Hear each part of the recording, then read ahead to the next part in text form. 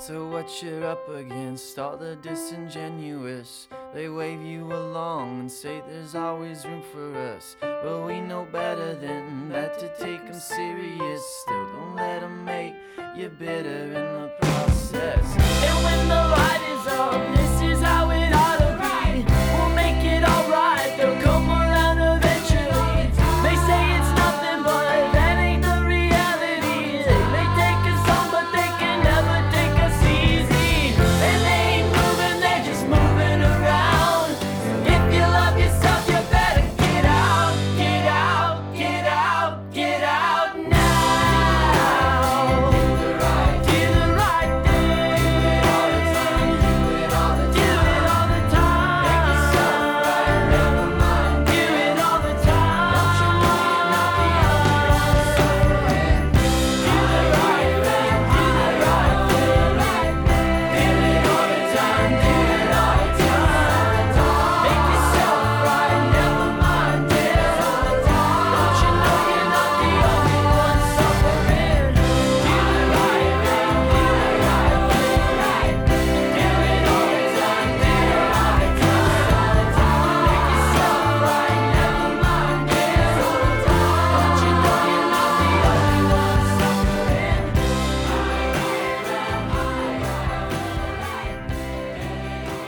You are listening to Holy Commutes for Monday, July 18th, 2022. Holy Commutes is the only daily morning podcast dedicated to all things wiffle ball. This is our 12th season, our third Monday episode of the 12th season. I'm Paul Cook, your Monday host, joined by my usual co-host for the second week in a row, my brother Tim. We are recording this on Sunday evening, July 17th, and tonight was the start of the Major League Baseball 2022 Major League Baseball amateur draft. Tim and I are lifelong Baltimore Oriole fans, so the Orioles had the first pick in tonight's draft. They just made their selection a little while ago. Selected Jackson Holiday, a high school shortstop out of Oklahoma. So with the draft, usually comes a lot of talk about rebuilding, about building an organization, about building for the future. So in that vein, we wanted to talk a little bit this morning about building wiffle ball franchises, about building wiffle ball organizations, sort of what that has meant or hasn't meant in the past, what that kind of looks like now, how you do it successfully, what that may look like in the future. And Tim, obviously when we're talking about that, the big difference between Major League Baseball and wiffle ball is wiffle ball teams, we usually look at it as more of a team, right, than an organization. It's just here's your group of guys, and then you go and you play for so many years, and then you're done, and then some other teams come in. Organizations are around for a long, long time. Every MLB franchise has been around for almost at least 30 years now. Once in about 5 years, once the Rays and Diamondbacks, once we get to 98, once they hit their 30th anniversaries, every current one will have been around for 30 years if we extend the Nationals back to the Expos. But wiffle ball teams are fleeting. They're like a couple of years. That's historically been the nature of a wiffle ball team, right? You come and you go. You don't plan for the future. Yeah, even, your early wiffle ball, organized teams that played in the, mid to late 80s and the early 90s, your Lakeside Kings, they had what would be a 20-year run, but that eventually, came to an end. Right. And, the lifespan, even if it's the same player, sometimes the team names, change, slash the franchise name. So when there are organizations that stick around for a while, it's interesting, it's interesting to view in terms of a historical lens, but also in terms of, how do you keep a franchise around if you move on from your original players? So I'm glad you said that. Let's start right there with the original players. That's how most of us start. That's how you and I started. You just grab a group of friends, you grab brothers, you grab, relatives, you grab people in your neighborhood. You play with them, or you just hear about a wiffle ball tournament, you grab them because they're close by and you play in your first tournament. So, again, obviously that's way, way different than when we're talking about pro sports. But in terms of that, I guess my first question would be, how do you sort of so eventually with that, if you like wiffle ball enough or good enough that you want to stick for the long term, eventually there kind of comes these decisions. Okay, these guys that I originally started playing with, just because I originally started playing with them, should I keep playing with them? Those kind of questions come up. What would you say are some of the challenges of kind of navigating that, of being, and you kind of went through this, with the Stompers originally, of deciding when it's time to move on for a player? How long do you give your friends, your initial team that you're playing with, time to develop and time to figure out wiffle ball? Well, so I mean, for the original four Stompers, I think, we probably would have played, even longer if, Justin's baseball career, didn't turn into something that, one, he wasn't allowed to throw a wiffle ball anymore. And two, baseball took major precedence as he, got older in high school. So when, he stopped playing full time after, 2000, it was me, you, and Dan. And, we took that team through the end of 2001 and, took a bunch of big steps forward. That was about 4 years of regular play. I mean, April to October, everyday practice, multiple tournaments a year, multiple wiffle ups. It was, it was a bunch of different things. And, I think you obviously have to measure, the length off of, how successful you get. Who knows if we didn't improve at, 4 years is a long time. And we had, I think we had good patience because we weren't just in it. We were in it to, get better, but we also knew get better meant rest and playing as much as possible. So, I want to get back to the Stompers in a second, specifically, sort of Dan, because I think that's we've talked about that before, but just, I think that's a good example of like waiting for guys. But like, one of the problems that, or not the problems that wiffle has, like one of the things is, you hate to see a guy being given up on before he's got the chance to, to really develop and really sort of become a cornerstone of your, of your team, especially if it's your friend, right? Like, you don't want to, if someone's playing just because they're your friend and then they're off your team, they're going to stop playing. So, like what's, would you give your friends a little bit longer, you think, and try to develop that, that family, that real sort of, friend franchise? Yeah. I mean, I think if you, have fun playing with the people who you start with, why would you leave that group, at least initially? For us, it's kind of funny. Dan was even, from the start, he was our most stable pitcher, but he was never really coveted by other teams. We had big time teams like the Fluffheads. A couple other teams always wanted Justin because he had the higher ceiling as a hard thrower and stuff. Dan, was way more consistent, a lower ceiling, but a higher floor. And, again, we had fun playing with each other. We won enough that, when we would go 0-2 in double elimination tournaments, it didn't frustrate us. I mean, it frustrated us in the sense that, you don't never want to lose, right, but it didn't mean we're going to go away because we lost this, or, I'm only here if we can win everything. Right. And I think that's, I think when you're playing with your friends early on and you get better as a team, it makes those early lumps, easier to take.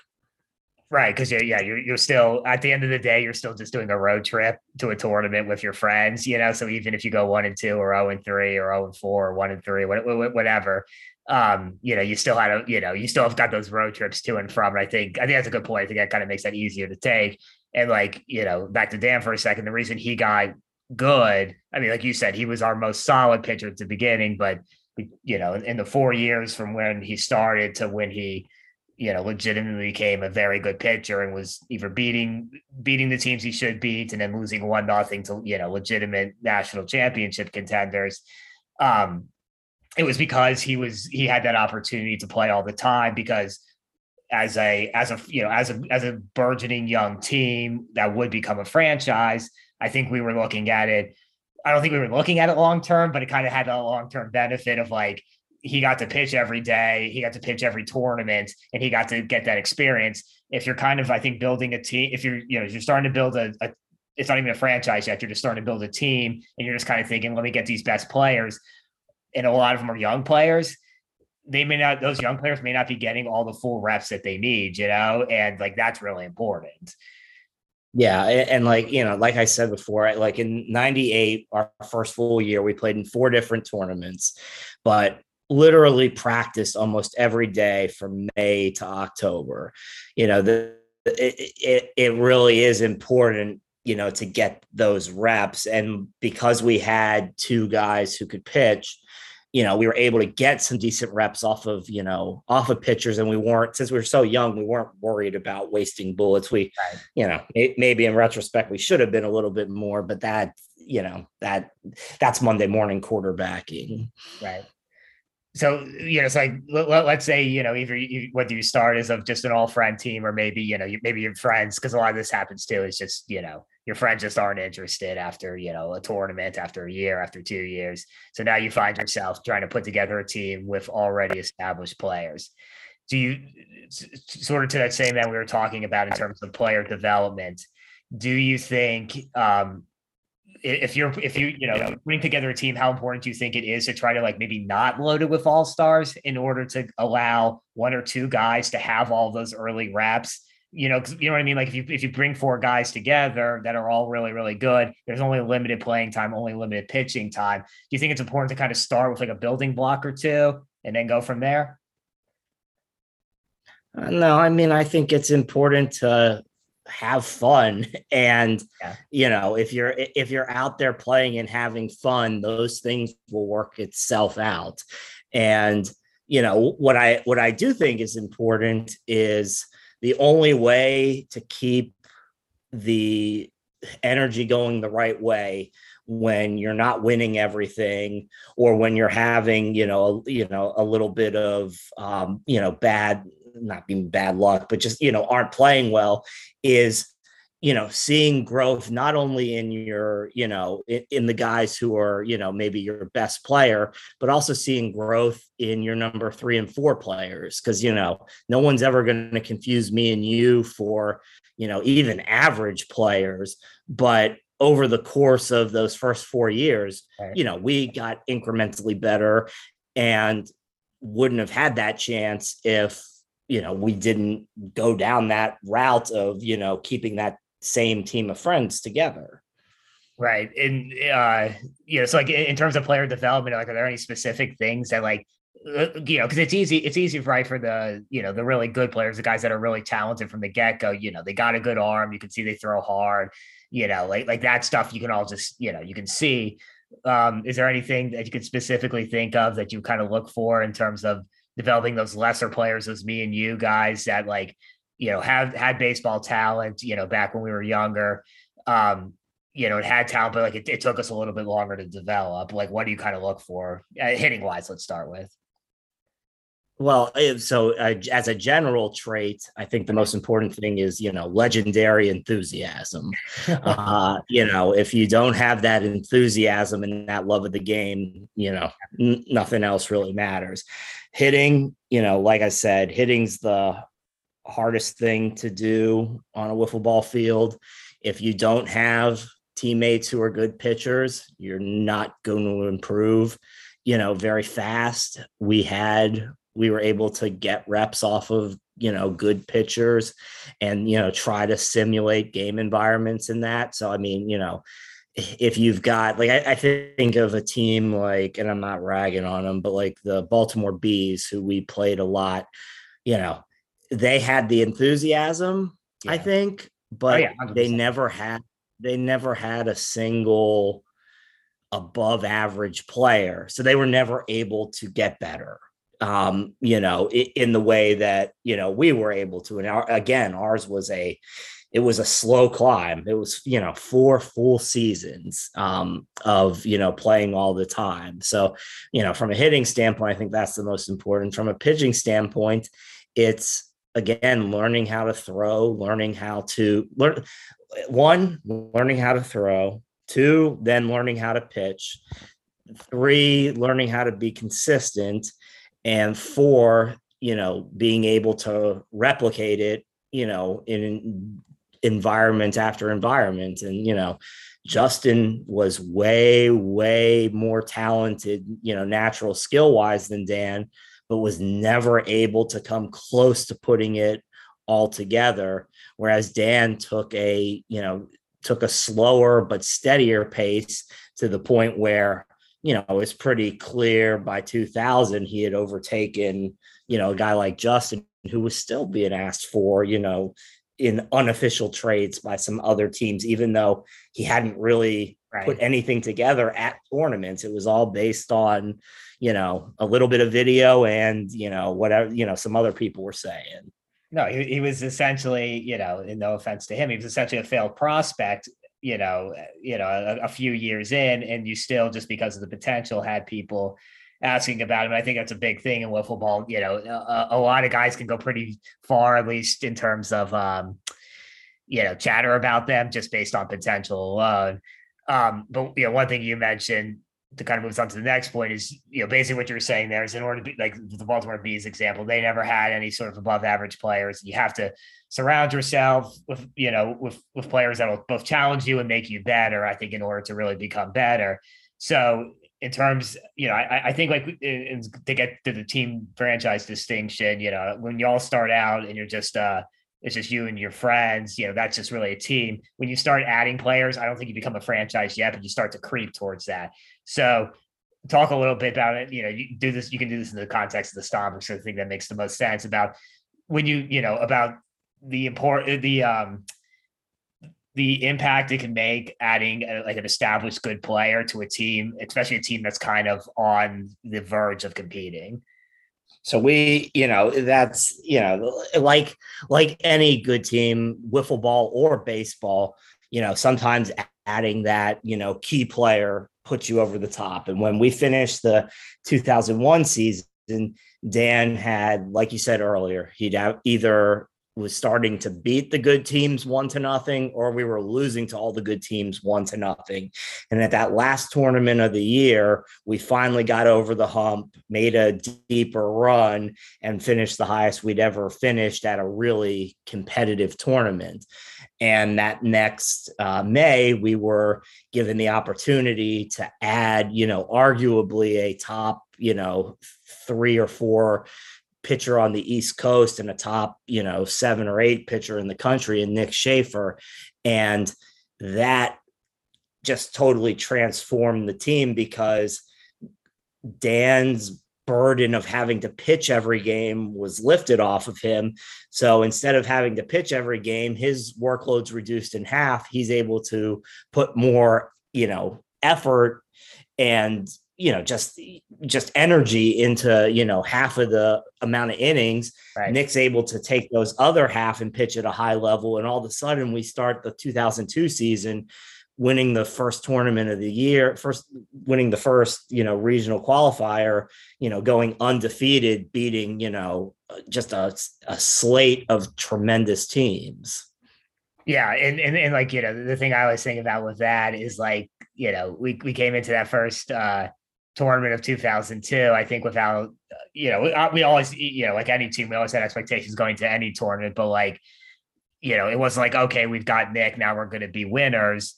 And then, like, it just happened. Like, there is an intangible, I'm not huge into intangibles, but there wasn't, or, things you can't quantify, but there was sort of an intangible impact to that, of, like, a confidence thing of, like, okay, now we have this good player, he wants to be on our team. He's good. The pressure's all off of us a little. I'm sure it's off of Dan a ton. And I think it kind of brings out the best in you. I think you kind of can see some of that stuff in MAW recently, like, and obviously every story is different. Like, the Goon Squad getting Colin Prentice, I think, was like a real good thing for them that Prentice had more experience, and it kind of, especially losing Kish full time, who was their best pitcher, kind of let Fink, develop a little more at his own pace. And Fink is right there, I think, on the doorstep of becoming, a really good pitcher. And I just think, like, when you add sort of a player that has a little bit more experience to a team that has potential but hasn't realized it yet. In wiffle ball being such small teams, I think that kind of move can make a huge difference to a team and really sort of help get them from that team to that long-term going concern, franchise type deal. And the other thing I think that was key was when we were able to get Nick, he had already known us. We had already gotten to know him, a little bit that prior season. And it wasn't just adding a top level player, sight unseen. Right. We knew we would be able to get along. We knew that it would be more than getting along. We knew that, it was the right fit in a lot of different ways. And I think, that's something that's a very underrated aspect of, people talk about, you can't measure chemistry, and you can't, but you can take a look at people's makeup and see how their personalities work and, do your best to see if that'll fit, with the current players on that team, and in that franchise. Yeah, well, I mean, and to your point about Nick, I think you can measure chemistry in terms of you can measure how a player's chemistry is going to be with your team if you take the time to get to know them beforehand. And I think that's a really good point that I probably wouldn't have brought up if you didn't bring it up. But when you're thinking about building a team for the long term, or just even building a team for the short term, it's easy to just say, okay, this guy's really talented. This guy's, really good. So I think he would fit from a talent skill perspective on our team, but you don't know him at all. Like, this is, we've had teams at MAW that have picked guys up that they literally didn't know at all. Like, maybe they, messaged them a few times on, Instagram or something. And getting to know someone before you add them and being able to see, okay, I know this guy will fit with us personality wise. That's huge. I think that's really, that's really helpful if you're able to do that. So we never had to go through, before we fast forward here to real sort of franchise building, we never really had to go through this, but in terms of subtract it, I think one of the more difficult things to say, having a guy on your team, especially if he's on your team for multiple years, whether he's a friend or not. I actually think it's probably easier if he's a friend, because you probably have that bond where it's easier to tell him, hey, this isn't just working out. But I think one of the more difficult things is probably subtracting players from rosters. One of the teams I'm thinking about with this is the Juggernauts. They started when Red started that team. That was the first team he had really captained, and he just said, well, maybe just pick 5 really good players to join me. They'll all fill all these different spots. We'll be good. So it was him, Stanton, McGill, Potter, Milstead. And, I think what he found out pretty quickly was that was too many players, too many, sort of spots. It wasn't that anyone, was worse than anyone else. It was more sort of a thing of, okay, do we really need, we can probably win with just this foursome. It's just sort of some excess stuff. So that's gotta be a difficult decision always to make, to say, hey, we're going to get rid of players. It's easy. It's a lot easier to add. Yeah, it's definitely much easier to add. Again, we were the Stompers kept their original 3 through not only the first run of the franchise, but, through the beginning of, the second, actually, and then took, and then took the second part of that team, into the second part of that run. So yeah, we didn't have to do any subtracting, but I imagine, like you said, it's definitely a lot harder to do that, and we, at some point Justin's baseball commitments kind of made it, kind of made that decision, kind of made the decision for itself, but it was still, it was still something we didn't want to see. We wanted to make that team, we wanted to win with that team because that's who we always played with. Yeah, and I think it's also I think it would also be a tripping point, and I think we've probably, and there's no way of knowing this, but I think we as a wiffle as a sport have probably lost a lot of good teams, a lot of good players over the years from people being a little too quick making those moves or a little too haphazard to make those moves. Because I think when you make those moves, you're kind of thinking long term. You're thinking, okay, this guy's not, I want to be a winning team next year and the year after and the year after, or I want to be a going concern for, 5-10 years. And this guy is probably not in for that. So you make those moves and then you bring in some other guys. And then for whatever reason, the chemistry's not right. Like we talked about before, something's not right. And that team doesn't work out. And then just like all of a sudden everyone's gone. So I think that's kind of like the trickiest, toughest part of this. And another to fast forward a lot here to really sort of get us to, where I want to go for the franchise building is when, you have it. So like, for us, we were around for like 6-7 years, full-time concern. And then, another few years playing a tournament, here or there, not even necessarily every year. And then we were gone for a while. And then this is a Stompers came back for, beginning of MAW and had our original 3 core, had our original 4 from our best days. And, eventually comes the time where you realize, okay, my playing days are probably, winding down in this competitive of an environment.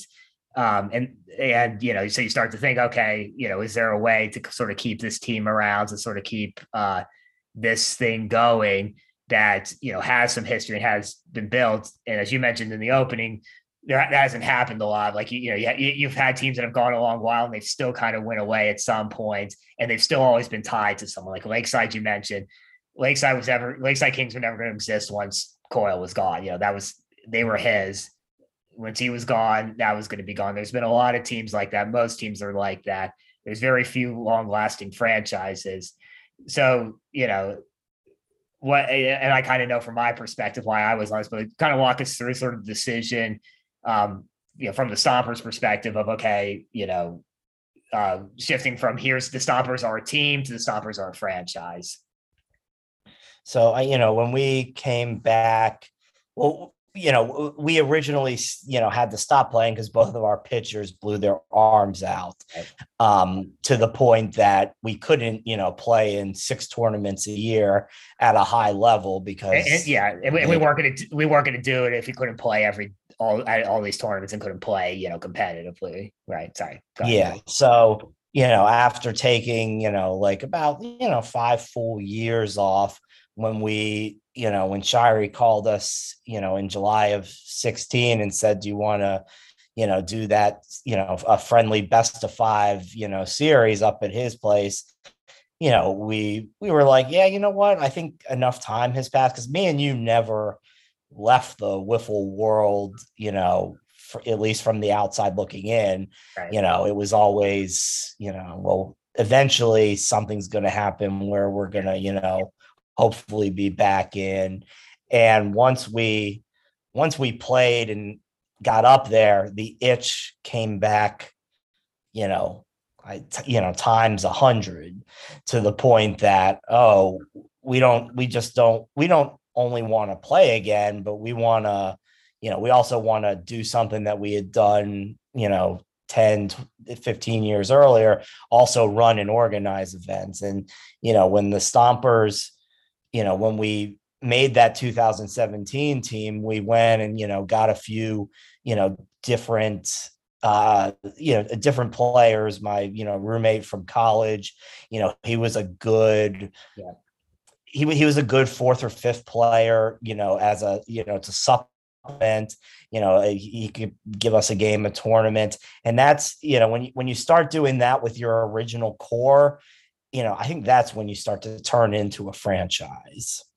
Yep. No, I'd agree with that too. When you start to really sort of, plug in holes in stuff, and then I think from my perspective, I think what sort of made it easier to be like, I mean,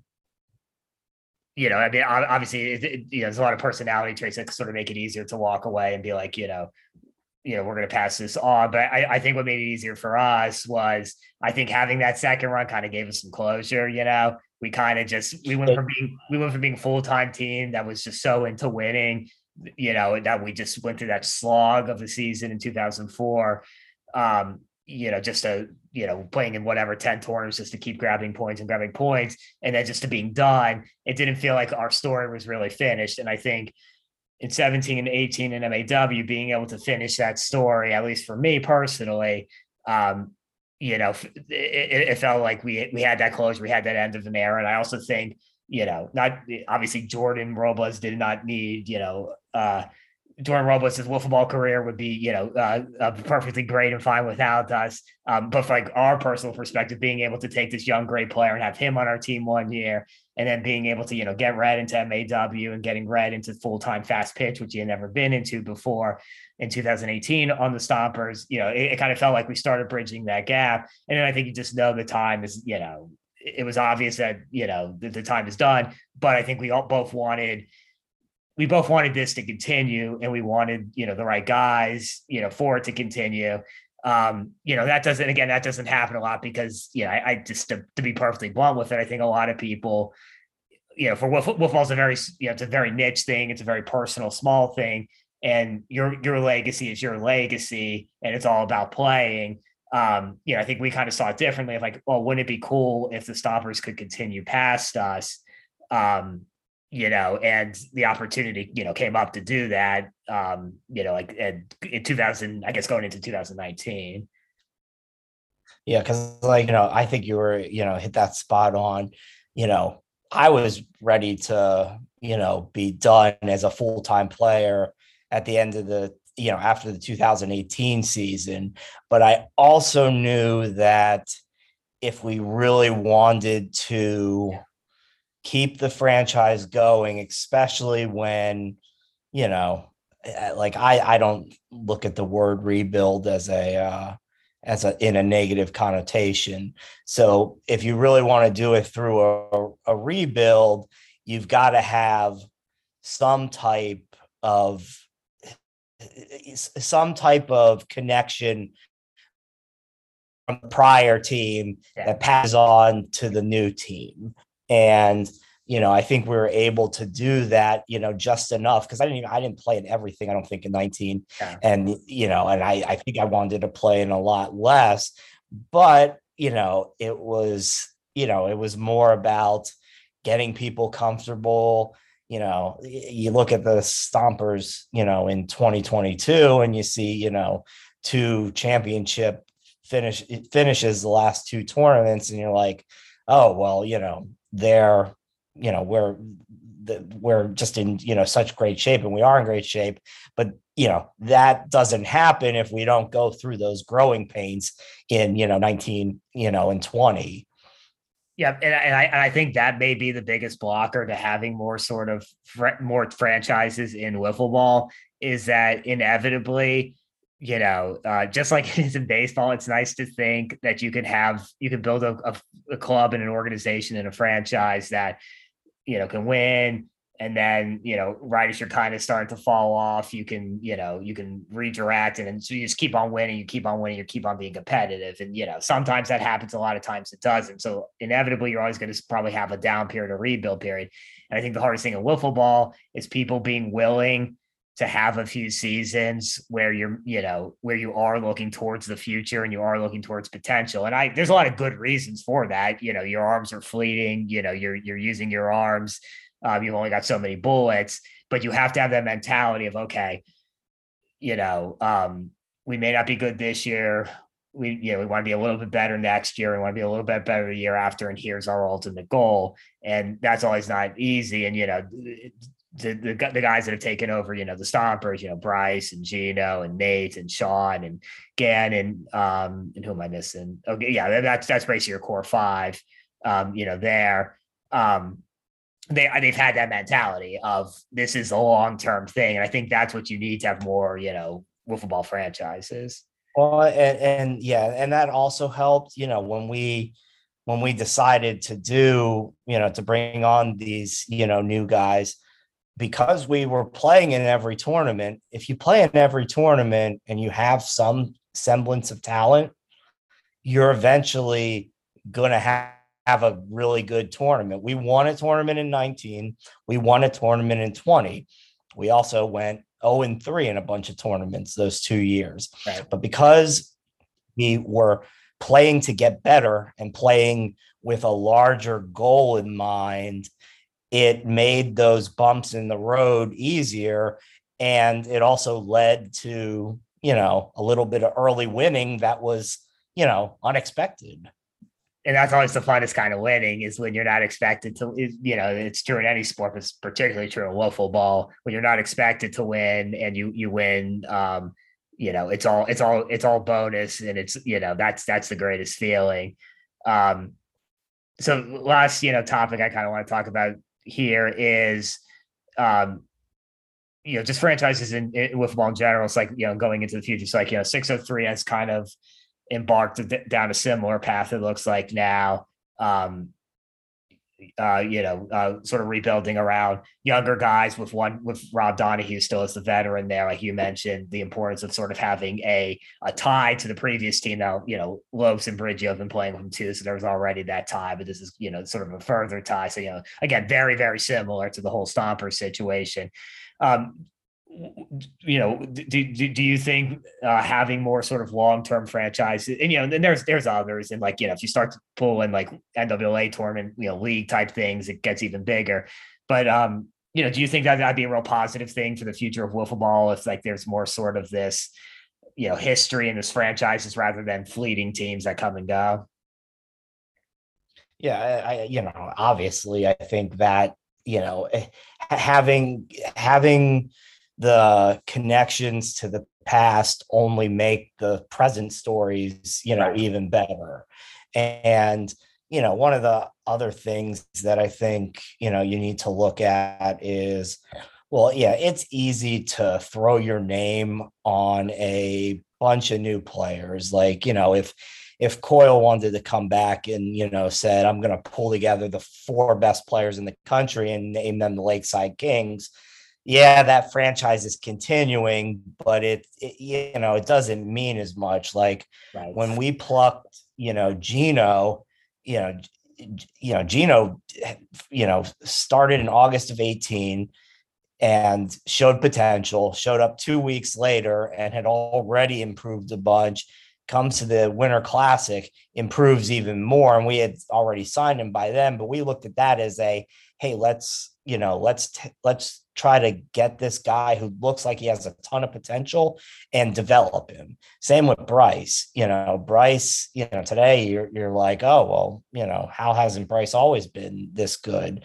And, it was always there. It was just about, getting the reps. And then, with the current Stompers, Nate and Sean's veteran presence and ability to, bring a lot of different intangibles on and off the field, only help make that all more well-rounded. And it's, I think it would be, I'm certainly proud of being able to have handed over the keys to the Stompers to Bryce and had it be a successful transition and had him run with it and make it into something that is just as exciting, if not more exciting than, the original MAW Stompers.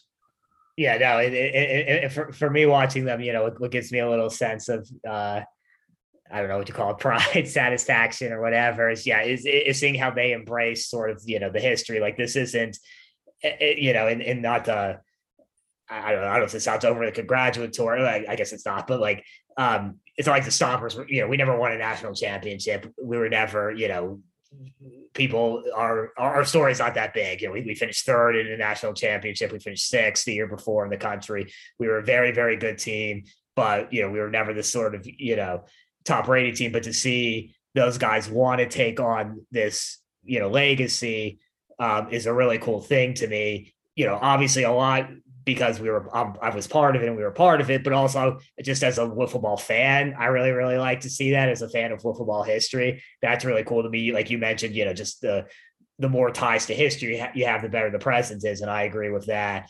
Yeah, it's definitely something I would like to see more of. It's a difficult thing to do, but like just to have that continuity, to have more of that stories, imagine if imagine if Major League Baseball operated in a way where teams just came and went every whatever 5 years, 20 years, 40 years, and you didn't have you couldn't talk about the history of the Yankees or the history of the Cubs, or the history of the Red Sox, the history of the Cardinals, or any number of teams. It just wouldn't be the same. And I think we're going to kind of get more into that direction. And I just want to I'll let you have a chance. Do you have anything to say to that? Yeah. I just one thing. You're right. It is difficult to do. You have to have the right infrastructure and the right people that you're turning over the team. Like, one of the things in 19 was I was still technically the captain and the manager, but I didn't want that role anymore. Right. And Bryce, came out and said, I want that. Right. And we were able to hand it off to the right person. And, so you get, and, there's a little bit of luck in that, as well. But for as difficult as it is, I think it can be done. And I think it can be done more. Yeah. And, maybe we will see that, in the future. I don't know. Yeah. And the last thing I want to say is I kind of feel like we already are sort of in different ways. Like you and I talk about this a lot, that like one of the great things about wiffle ball, or at least one of the great things that we think about wiffle ball, is how it's not standardized, about how there are different ways to do things. So like I think when you think about franchises, I think there already are some like one of the things that it's not something I ever would have thought of, but that has happened these last few years with United Wiffle Ball, and even a few years before United Wiffle Ball teams participating in Fast Plastic, was like this. First I guess in Fast Plastic, the last 3 years they ran was sort of, you had a bunch of just teams that were playing once a year, so you had these franchises that were historic franchises playing once a year in this tournament. And then with United Wiffle and trying to sort of build more into regular season stuff, one cool example, is like your Withings, your Phenoms, where there are, as far as fast pitch is concerned, they're once a year teams, but they've kind of tied themselves into other teams in a way. So you got this cool little thing where like you've got these historic franchises that have won national championships, and that's the franchise that's represented at the national championship. But you also have them tied into teams during the regular year. So you've got, With Inc. that is, essentially Earl now, plus, Didio. You got like the Phenoms that like right now are kind of like the core of Voodoo, the three of the core players on Voodoo, plus Pagano, who's the who is the Phenoms basically. It's like you have stuff like that. Like I mentioned earlier, you've got these NWA tournament teams, which I know it's leagues, so that's different, but that's still a franchise, and that still has. Yeah. And I see them, and now what's really cool is with United Wiffle. Now you see them playing at United Wiffle too. You've got the Keggers, from Kalamazoo, have played in 11, have played in every, I think it's 11 or 12, whatever NWA tournament's up to now, years there, and now they're starting to play, and you whiff under that name. And you've got, WSEM, you have different names, but again, it's kind of, that's like, it doesn't necessarily have to be like a Stompers or even like, this burgeoning 603 situation where you're a full-time league team. There's all these different ways to do it. And I just think all that stuff is cool and adds to the game. Yeah, no, I completely. There's and like most things in life, there's not one right way to do it. There's different paths that will lead to, success. In terms of, long-term teams and franchises. Yeah, I think there's endless possibilities. I think we've just scratched the surface, and I'm excited to see what, other people come up with in the future, and, in ways to do that. So yeah, that's all we have for this Monday morning's podcast. We'll be back next week with our final show of the 12th Holy Communion season. Tim Dean will be in tomorrow with his third Tuesday show. And then the usual cast of characters will follow later in this week. So we'll see everyone back here on the 25th.